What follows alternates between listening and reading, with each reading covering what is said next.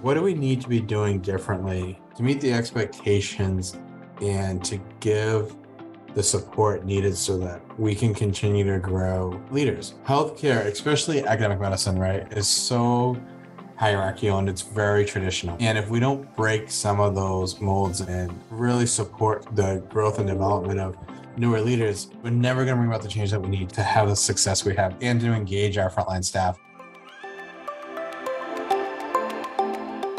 Admitting your mistakes, giving people the space to make their own, and pushing yourself to change are huge factors in the development of leaders. I'm Rebecca Corin, and this is Moments Move Us, a people-first podcast unlocking the power of meaningful moments by bringing you stories that inspire. Justin Precourt, Chief Nursing Officer at UMass Memorial Health, deeply understands the power of owning your faults when modeling the culture that you want to build. Despite our efforts, we're all human. And of course, sometimes we slip up. And it's not easy to admit when we do. But for Justin, these are important moments to highlight, not gloss over. And seeing the ability to turn mistakes into opportunities and learning experiences has served Justin and his team well. Paired with ownership and accountability, Justin sets the tone for his team to search for their own sense of purpose in their work and not to underestimate the impact that each of them has. But where does all this come from for Justin? He says it's a long family line of hardworking, servant-minded people, and his story will start there. Hi, Justin. Thank you so much for joining me today on Moments Move Us. Hi, Rebecca. How are you? It's great to be here. I'm doing very well. I'd love to kick us off today and hear a little bit about your background. And maybe if you want to start by sharing a little bit about your family and your childhood and how you got to this moment.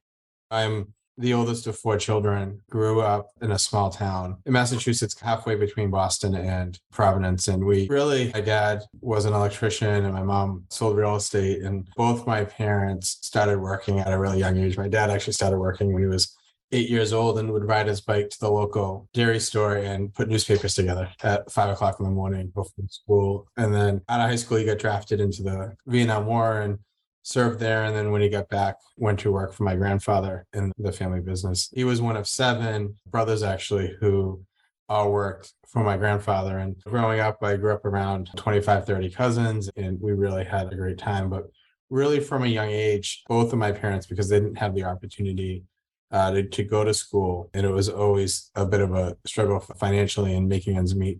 We're really focused on both myself and my siblings getting an education. And so really tremendous focus on making sure that we got educations and actually worked in roles that helped us serve others. And in particular for myself and my sister, who's 15 years younger than me, both of us went into what I would call service work, both as me in nursing, and she teaches special needs children. And if you look at the 4 of us, 3 out of the 4 of us have master's degrees, and I just completed my doctoral work. And Congratulations. Thank you. It's nice to have it done. And we really have just always focused on giving back, but also working hard, not forgetting where you come from. I remember years growing up, and after church on Sundays, we'd go out with my father and do house calls, often by people who we saw at church who said, oh, this light is out, or we don't have any hot water, or this isn't working. And I go out on Sunday afternoons with him, and I'll never forget, so often we go into these homes and people would go to pay us after, and he'd say, no, don't worry about it. Just say a prayer for me. And I think that kind of service is really what was so impactful for me growing up. And for me, the message was always use your education to do better, and use your education to help others, and just never forget where you came from.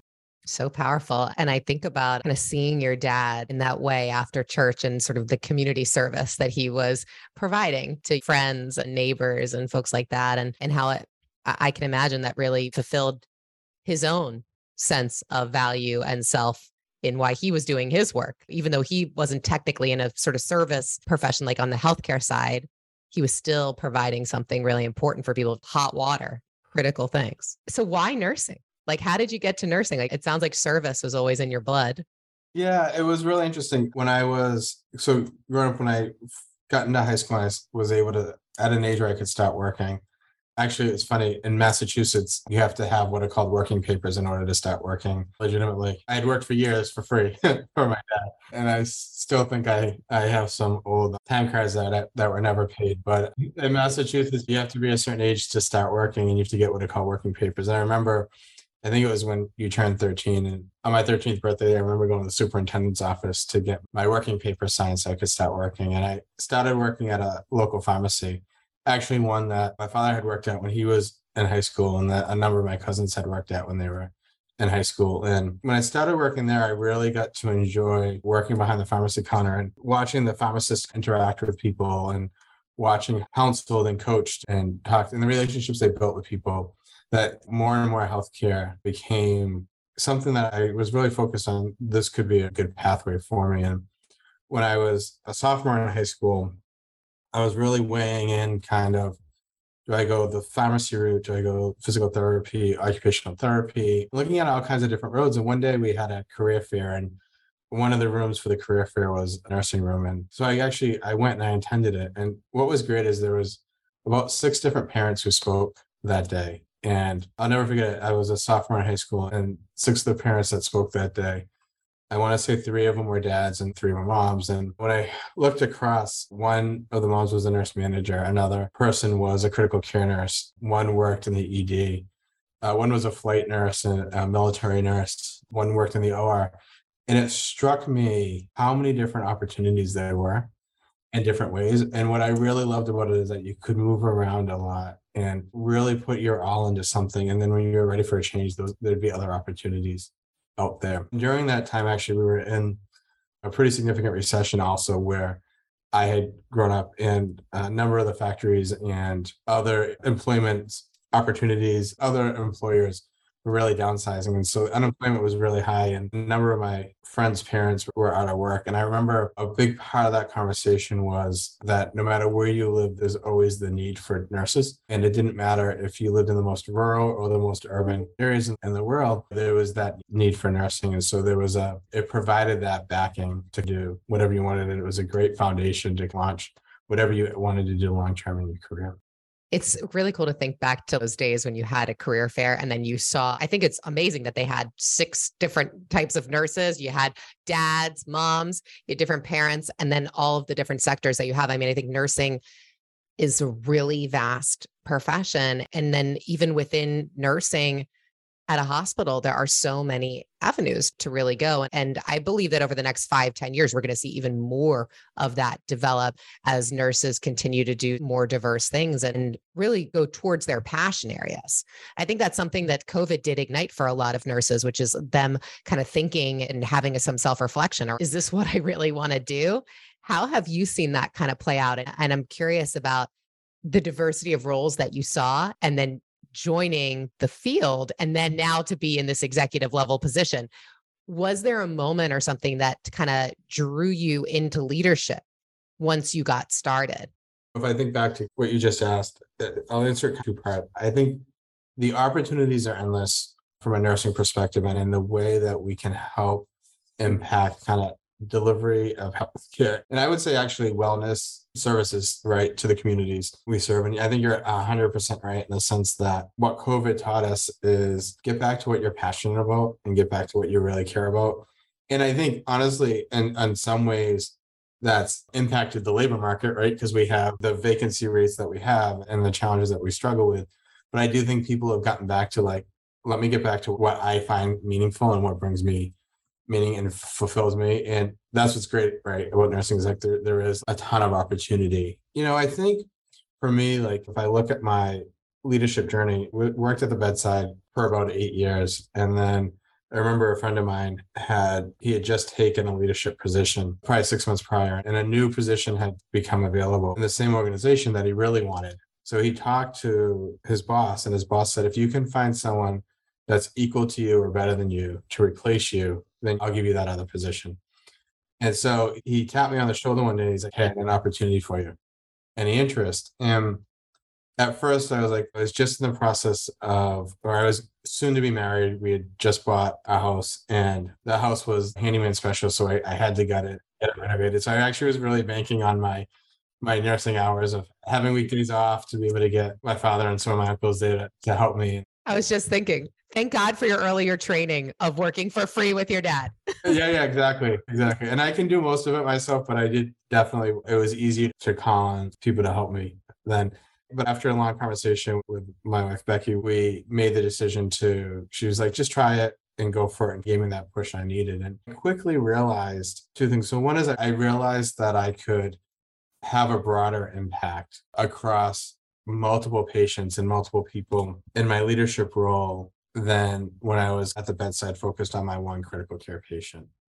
And although that impact was incredibly meaningful to that patient and their family, the broader impact I could have was looking at 100 patients or 200 patients or 1,000 patients or 2,000 patients and making sure that they ended up in the right place at the right time, getting the right level of care, just gave it a little bit of a broader reach. I early on got assigned a number of projects to work on, and it really just shaped my overall view of what kind of impact you could have in a leadership role. And really from there, it just took off. I spent couple years in that role, and then spent about 5 years in a nurse manager role, and then another 5 years in senior nursing executive role before I became the chief nursing officer here at UMass Memorial. Think about a little bit of what you were saying about mission critical, like purpose driven work that is nursing at its core. And I think about the impact that nurses make on patients, and nurses make the biggest impact because nurses do the vast majority of 90% of the care for a patient in an inpatient setting.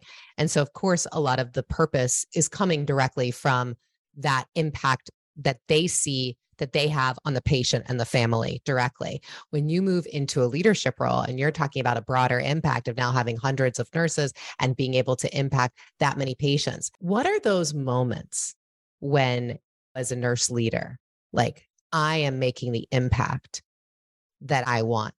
How does that differ, or how is it the same as how you fill your cup up as a frontline nurse? So that's a really great question. I remember a research fellow was saying to me, when when you're at the bedside, you get almost an instant gratification. Whereas when you're in leadership roles, it's a little bit of a longer, slower path. But when you look back, the accomplishments are the same. You made an impact on patients. And basically he was sharing that with me to tell me to slow down and be patient and realize that it's not going to all get done in one shift. And I remember as a staff nurse, in particular in the critical care environment, when you went in the morning, your goal really at the end of your day was to make sure your patient or patients were doing better than they were when you got there in the morning, that the room was clean, and honestly, that you got your gratification knowing that you gave it your all, and plus or minus maybe a thank you at the end of the day from the family. I think in leadership, it's a little bit different. So for me, I think for me, what really brings me tremendous joy watching a staff nurse who maybe was struggling at one point in time, and you give a little bit of coaching and mentoring to, and then has tremendous success, or knowing that a program you put in place is actually helping a unit or a floor run more consistently, right, and run with less variability, so that the staff have a greater level of engagement and are more satisfied, and in turn are taking better care of patients. Or seeing a program that you choose to fund have success and patients saying thank you. It's really funny. We recently had started a hospital at home program, and we've really have had so much success with it. But a lot of the staff that we hired into it were staff with 20, 25, 30 years of hospital-based experience. And within a couple months of being in the program, all of them came up to us and said, "This is the best thing I ever did. It's renewed my sense of purpose. It's renewed me as a staff member." And it just knowing that you're making that kind of an impact. And out of the 600 patients that we've treated this year on the program, knowing that those 600 patients have gotten better care because of it, that's where I think as a leader, you get that gratification, right? And that's what I think that, and then the last thing I think that kind of tops it off for me is really seeing leaders have success. So seeing managers who maybe have worked for me for years take that next step and have success at the next step.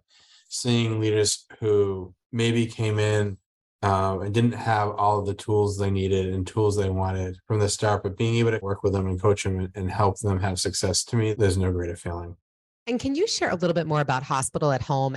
Because I think hospital at home is something that I think as an industry, we are moving more in this direction. I mean, it makes so much sense for financial reasons, for the care, the quality, the comfort of the patient, just so many things that it really works. But I think I'm curious about what folks are saying that is so impactful for them being a part of hospital at home versus maybe other areas that they've been a part of, whether it's home health or inpatient care. What do you point to in that? Well, I think that it gives them such a more comprehensive view of the patient. We've had 3 or 4 stories, and I won't remember them all. Some tend to blend together, but we've had stories where patients who were seen 30, 40, 50 times a month in our emergency departments, we get them admitted into the hospital at home. And when we get home, we see that they have no food or they have a hoarding issue. So some of the nurses have gone in and actually helped clean individuals' apartments out with their consent to help give them a space so that they can ambulate to the bathroom and that they have, right? Doing laundry for them, going out food shopping, making sure that they have food. And all of that has, I think, opened the staff's eyes to really social determinants of health and what patients are dealing with on a day-to-day basis. And then how those social determinants of health impact their ability to stay well and impact their ability to stay out of the hospital or stay out of the emergency departments. And that's where I think hospital home has such a profound impact, because you actually, in the hospital, patients lose control and dignity. And we provide this very controlled, structured environment for them. They go back to the environment that they live in, which is kind of anything but that. So everything else gets in the way. And what hospital at home does is it allows us to deliver care and come up with a safe care plan with those in that environment that they live in each and every day, really to provide better care to patients. And the beauty is technology is such nowadays that we really have the ability to monitor the patients safely in their home and provide great care to them. Absolutely. And the power of seeing like the full scope of a person and how you impact them. I think the way that you just shared that is just so meaningful, because I think when a patient is in the hospital and a nurse sees them for a moment in time in the course of their life, and the social determinants really have a major impact. But when they can provide the treatment and help look in the environment and figure out like some of these sort of real health challenges that exist that are barriers to wellness, then the nurse becomes just so much more than that function at a moment in time. It's a lifelong sort of systemic catalyst for change in somebody's life. Absolutely, 100%. The other thing that you were just mentioning, and I do want to go back to it because I think it's so important, is about how you fill your cup as a leader and looking at empowering other leaders with your coaching and really extending the reach that you have through other leaders and how that they end up delivering leadership and coaching to their team members, and then in turn providing great patient experiences and great patient care. We are in such a challenge right now in workforce and healthcare. It's never been harder, I feel like. And the challenges continue on when we balance agency and some of the workplace sort of violence issues that exist and some of the community distrust. How do we keep our nurses and our leaders invigorated and coming back? And you talked a lot about purpose. Can you share a little bit about how you do that as a leader? I think it's really important to help set boundaries. So I think 2 things. One is always bringing it back to the patient and the community that you serve is incredibly important, right? So when you're in conversations and you're making decisions, especially as a leader, about do we do this or do we do that? Can we support this? Can we not? Like bringing it back to what is the impact on patients going to be is really an important true north metric, right? It's really an important true north compass of this is how we do business, and that really focus kind of core value. It's so important. I think when you talk about leaders, I think it's different, but it's so what one person needs is different than what someone else needs. And we actually, my nurse executive team and I had this conversation today. We've had a couple of our younger, less experienced nurse managers turn over or talk about doing something different recently. And we had the conversation today of what do we need to be doing differently to meet the expectations and to give the support needed so that we can continue to grow leaders. Healthcare, especially academic medicine, right, is so hierarchical and it's very traditional. And if we don't break some of those molds and really support the growth and development of newer leaders, we're never going to bring about the change that we need to have the success we have and to engage our frontline staff. And so we talked a lot, and I'm actually meeting with a group of these managers this week just to really hear from them, what should we be doing differently? I think one of the things that's come up recently, people have talked a little bit about workload, but it's also the 24/7 nature, right, of the hospital business. And so for me, one of my big focuses has always been, what do we have for supports during the off hours and on weekends and holidays, and how strong is that structure and that foundation? Because that is important for twofold. One, for you frontline leaders, that is the time that they need to be off. That's the time that they need to either be with their families or doing something else that helps them find additional purpose, or it just gives them that headspace so that they can come in and be their best selves. And then also, that's the time that the staff needs you most. And so having individuals who are really strong leaders in those roles who can help troubleshoot and build relationships and the staff trust is really important. And so really so much of my focus is on that. How do you build and create systems that really work during those off times so that the frontline management team can have a break, clear their head, and do whatever it is that helps them come in and be their best selves the next day. And that's so important. And I think a lot of organizations sometimes miss the mark, or we don't invest enough in those off hours and kind of weekend times and holidays and others, and understand the importance of it. It's funny, I learned a really important lesson a couple of years ago around that, where we had a patient issue in one of our emergency departments, and it was on Christmas Eve. And I remember working with the nurse manager around it, and it was off hours. And instead of working through the nursing supervisor, who was the in-house coverage at the time, I worked through this nurse manager, and I wasn't super happy with the way that things had played out. And I ended up making the mistake of texting her on Christmas Day a couple more thoughts I had. And we later discussed it, and I actually later apologized to her as I sat back and reflected on it. And there was no need for me to bother her on Christmas Day. She was young kids, and she was trying to just enjoy her Christmas morning. And I lost sight of the fact of getting a text, not just from her boss, but from her boss's boss, right?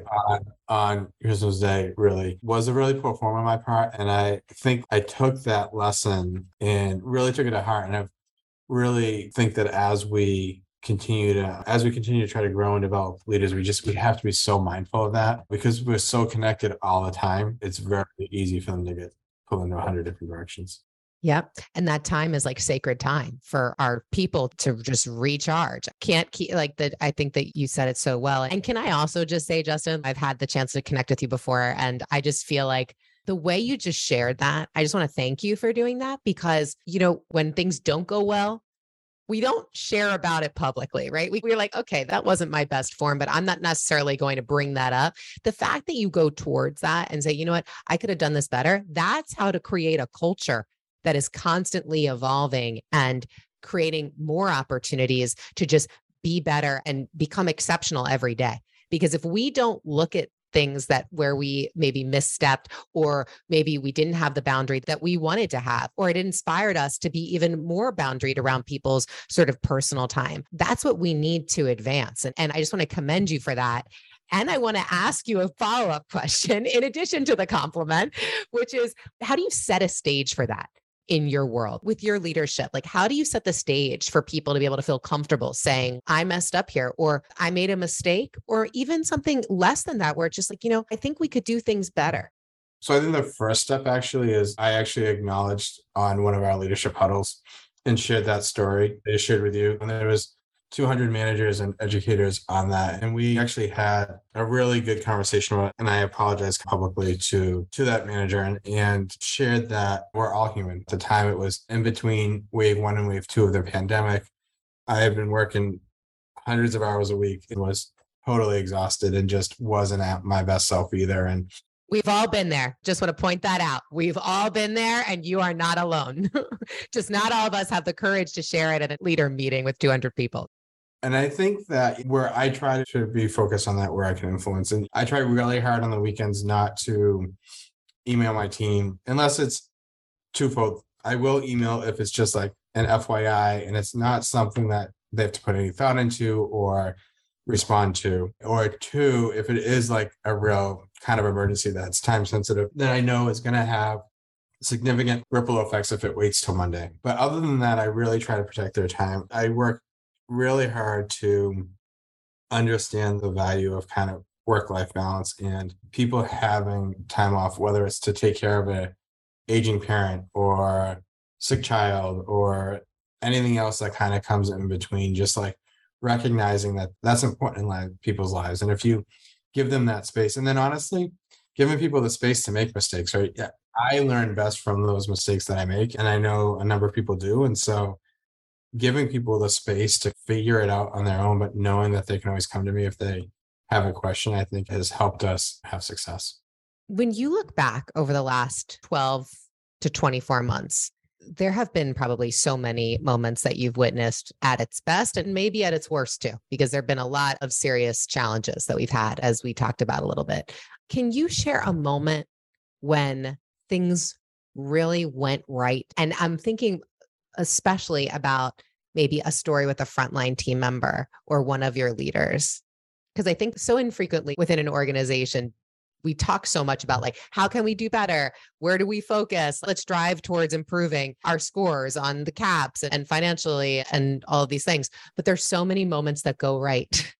And I know that you're a big proponent of focusing on the positive in addition to the sort of wellness aspect around boundaries. Would love to hear a story about when it really went well.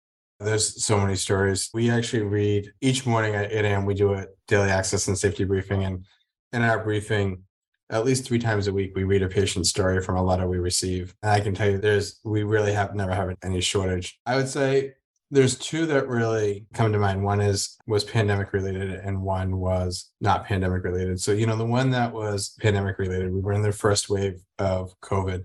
This was before vaccines and really when the world was locked down. We had a nurse whose grandmother was in one of our ICUs who was dying, and the family just really wanted to go in and say their goodbyes. And more importantly, they really wanted the grandmother to see her pet. And so really the staff on their own, through their own accord, came up with a plan to get her down to one of our ground level floors in a safe way and face her out the window so that people could say goodbye. And we chronicled this through a number of kind of media outlets at the time because it was just such a great display of humanity by the staff. And they came up with it on their own, right? So it's that whole, when you give people space to innovate and give people space to be creative, they can really solve some significant problems. And at that time, that was an absolutely significant problem. We were under mandates not to allow family and staff in, right? The grandmother had COVID and we really didn't know a lot about the disease at the time. But the staff really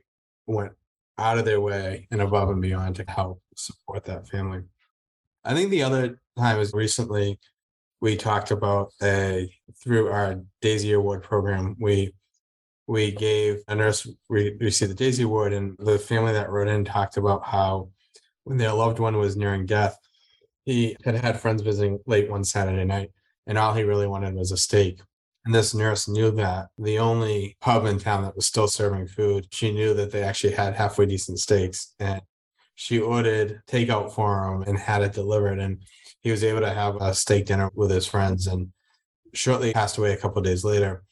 The nurse, unbeknownst to the family, attended the funeral. And in the eulogy, the family mentioned this as really a moment of dignity for their loved one who had been struggling for so long. And that for the next couple of days up until his passing, that's all I talked about was that steak and how great it was. And I've joked with her because she's like, it's a rubbery $10 steak, but it really made such a profound difference. And what I often say to staff is don't underestimate the impact you have, right? That family will remember you for the rest of their lives. They'll remember your name. They'll remember where you were from. And most importantly, they'll remember how you made them feel. And enough so that when they talk about glimmers and moments of an individual's life, that's so important. And those are 2 examples that unfortunately are a little bit morbid, right? They're around death and dying, but we recently gave out a Daisy Award and that was around a celebration of life. And it was written by a nurse and nominated by a nurse who was delivering and talked about the role her nurse in the delivery room played as her advocate to help her get the care and support she needed and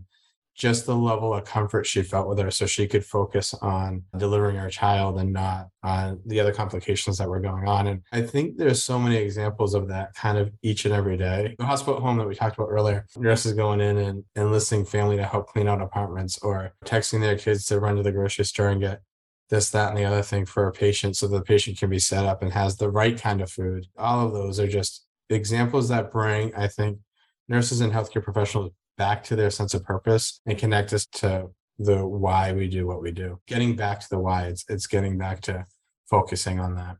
Yes. And just the intimate nature of nursing. Like it strikes me.